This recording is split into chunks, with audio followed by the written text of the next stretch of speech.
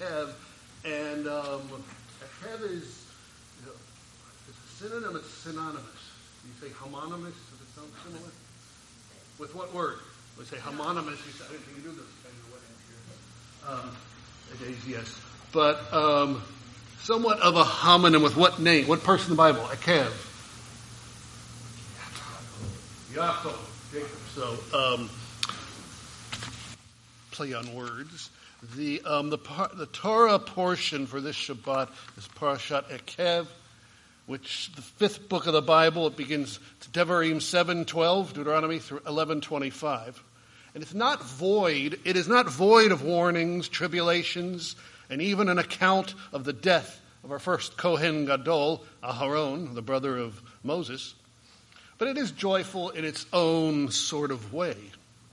Early on, today's parasha speaks of favors and blessings and rewards which result from observing and performing or doing or guarding the mitzvot that God has given us.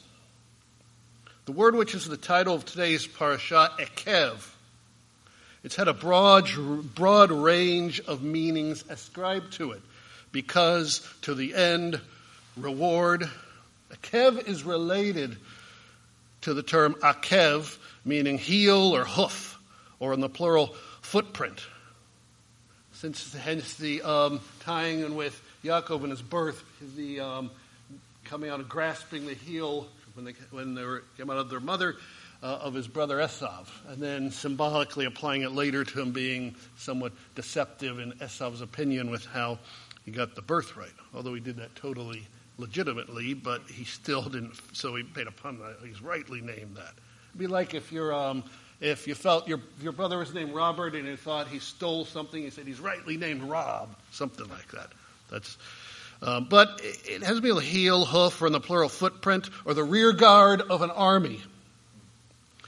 Jewish tradition has applied this relationship by pointing out that Hashem's commands are assigned by some people to the category. At least some of the commands are assigned by some people to the category of relative unimportance. We may say, okay, I can handle 10 commandments, maybe even a few more, but some of those commandments seem so unimportant to me. Which, in some ways, even Judaism recognizes, mishpatim, mitzvot, but chukim are considered often like a chuk. The plural is one that doesn't have an obvious reason for it. I was reading a book on kashrut once, and it said, it was talking about kosher slaughter. It's not an obvious reason for it. Of course, it had the guttural, ch for the guttural chuk, and I thought it first said kosher slaughter is a choke, and I said, you don't choke, it's just slaughter the throat. So I misunderstood that when I first read it. But so it's acknowledged that the reason, some are more obvious than others what the reason for it is, but sometimes we use that as an excuse of, well, if it's obvious to me, sure, I'll follow it. If it's not obvious to me, but our understanding of why we do things is not always the determining factor on whether we should do something. And sometimes there's studies, and they have a purpose. Some biblical studies, they're not bad as far as if you want to have an analytical study, but sometimes people say, well, there's a moral law, a ceremonial law, and a civil law. Like I said, it's not bad as far as if you're having a systematic study. But if you use it to say, well, I'm going to call that moral, and therefore I have to follow it, the other ones are less than moral, and it's not as important because I've put it in that category. When we do that, we sometimes run the risk, like with the heel, akev, of treading over some of the commands of God with our heels. In this Shabbat's parasha, we are told reward, favor, and blessing will result from observing God's commands, the commands that He's given us. Rashi pointed out that when Yisrael, and when he said Yisrael, he meant Klal Yisrael. He meant the people of Yisrael. There was no modern state of Yisrael at the time. He meant the people of Israel. The Jewish people, when Israel is careful in its observance of God's commands, covenantal reward and kindness will come to us from God. Of this we can be confident. Abraham Torsky is a rabbi, but he is also, I don't know what else he is besides a rabbi. He did a great commentary. If you want a one-volume commentary on the Parashot, which is fairly short, but gets really good to the point. He's also a physician, and he's a psychiatrist. You know, they say, how many psychiatrists does it take to change a light bulb? And they say, just one, but the light bulb has to really want to change. But he is both a rabbi and a psychiatrist. In commenting on the first verse of today's Torah portion, he wrote, ethicists state that nothing is permissible according to Torah, inasmuch as man was created for a specific purpose and was given various skills and powers wherewith he is to fulfill that purpose. Any use of these gifts for a purpose other than that designed by one's mission is forbidden. Every act is either positive or negative. There is no such category as neutral or permissible. Of course, when getting down to the specifics is what exactly should I do, is what can the nitty-gritty that takes prayer and counsel and the fellowship for that. That can be difficult, but there's no category which is simply neutral, ultimately. Obviously, commands are compulsory, sinful acts are forbidden. However, even when hosts of other acts which appear to fall in neither category, even when the hosts of other acts which seem to fall in neither category become commands if they contribute to the fulfillment of one's mission, and sinful acts if they detract from your mission. Thus, since the body requires nutrition and rest in order to function properly, the acts of eating, drinking, and sleeping, while not usually thought of as mitzvot, do indeed become focused upon why do we have brachot for this and that, which doesn't seems like a very secular act, but certain acts can become very important when they play a role in our ultimate purpose of our existence. Haftarat Ekev is from Yeshayahu, the book of Isaiah, chapters 49 through 51. Rabbi Nosson Sherman, who I believe was one of the big rabbis at Art School, passed away recently. I'm not sure. I don't want to refer him to the past tense if he's still living, but the general editor of the Art Scroll series. He comments that the Jews were to fall from their spiritual pinnacle and would be exiled among the nations, where they would wonder if all was lost and whether their destiny had been discarded in the waste bin of history. If you live a life that's pleasing to God and one that prioritizes living according to his rules, blessings follow. But such a lifestyle will not always be easy, nor will it always be popular. I don't know if anyone's had, I had one friend, he said, you're really pushing it, asking, you don't want to work Saturdays and all these holidays off.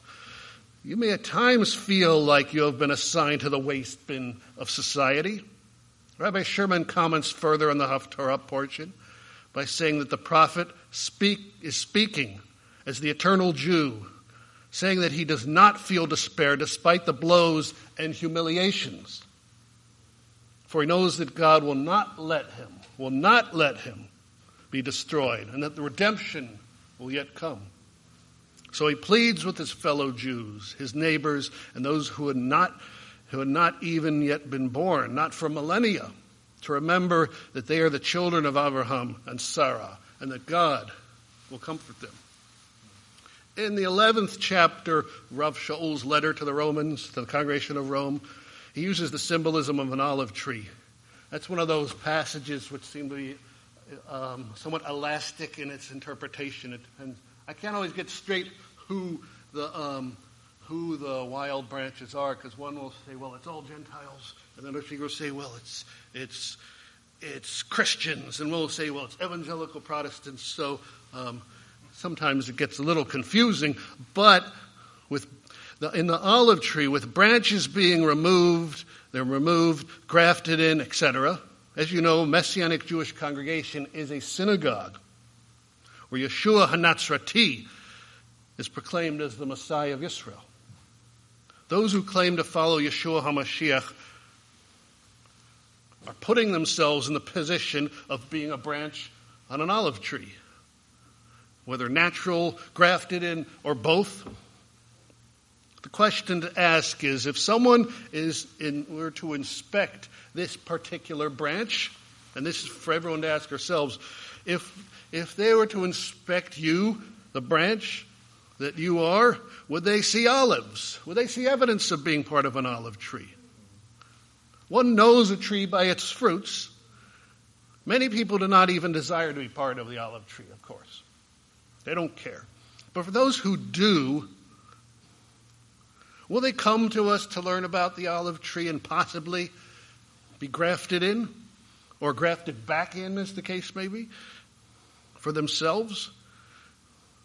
Or will they see our fruit, and conclude, we are part of not an olive tree, but some sort of wild poisonous bush? That's not a political statement on a former president, but these are the types of questions that we need to be asking ourselves on a regular basis. Are you part of the olive tree? Are you demonstrating the fruit of that? In this age, we are bombarded with concepts. I'm dating myself. Some of these are more 70s and 80s, but looking out for number one, the me generation, be all you can be. This famous, one of the most well-known quoted verses that's not in the Bible, God helps those who help themselves. Another one, you can't love others until you love yourself. Now, the focus today is not upon each of those expressions, and not do some of those expressions have some merit, and the philosophies that are behind them, and the relative merits and demerits of each expression. Some of those expressions have at least some merit, like I said, but they're not really taught in the Bible. They're not the Bible's focus. The ultimate source of self-esteem, of healthy self-esteem, will be a focus on the fact that we have been created in the image of God, and a continual realization that we must live as He has commanded us, and in a manner that would make us progressively more like Yeshua HaMashiach. Our halakha, not every expression. Some expressions you hear in religious circles, I don't know why they're using them. I don't know why anyone, I have some idea why, but I don't know why anyone would call anything that's supposed to be in the least bit spiritual a crusade. Which, it's done. I'm not saying anything good, but we wouldn't call it a harvest inquisition or a harvest jihad or a harvest auto da fe. So I don't understand that. But some things like the idea of a walk with God, which you may hear, my daily walk, that is very spiritual, very Jewish. Our halakha, our walk, embarking upon the path of observing God's commands and living according to Hashem's standards. Doing that sometimes may be very comfortable, very popular, a very popular route to travel. And for every moment when it's popular and comfortable and fun, I would say Baruch Hashem. But the road to Olam Haba, the road to the world to come, may often be bumpy. And I don't pretend that the kind of life that one commits oneself to when they're committed to living according to God's commands will be easy.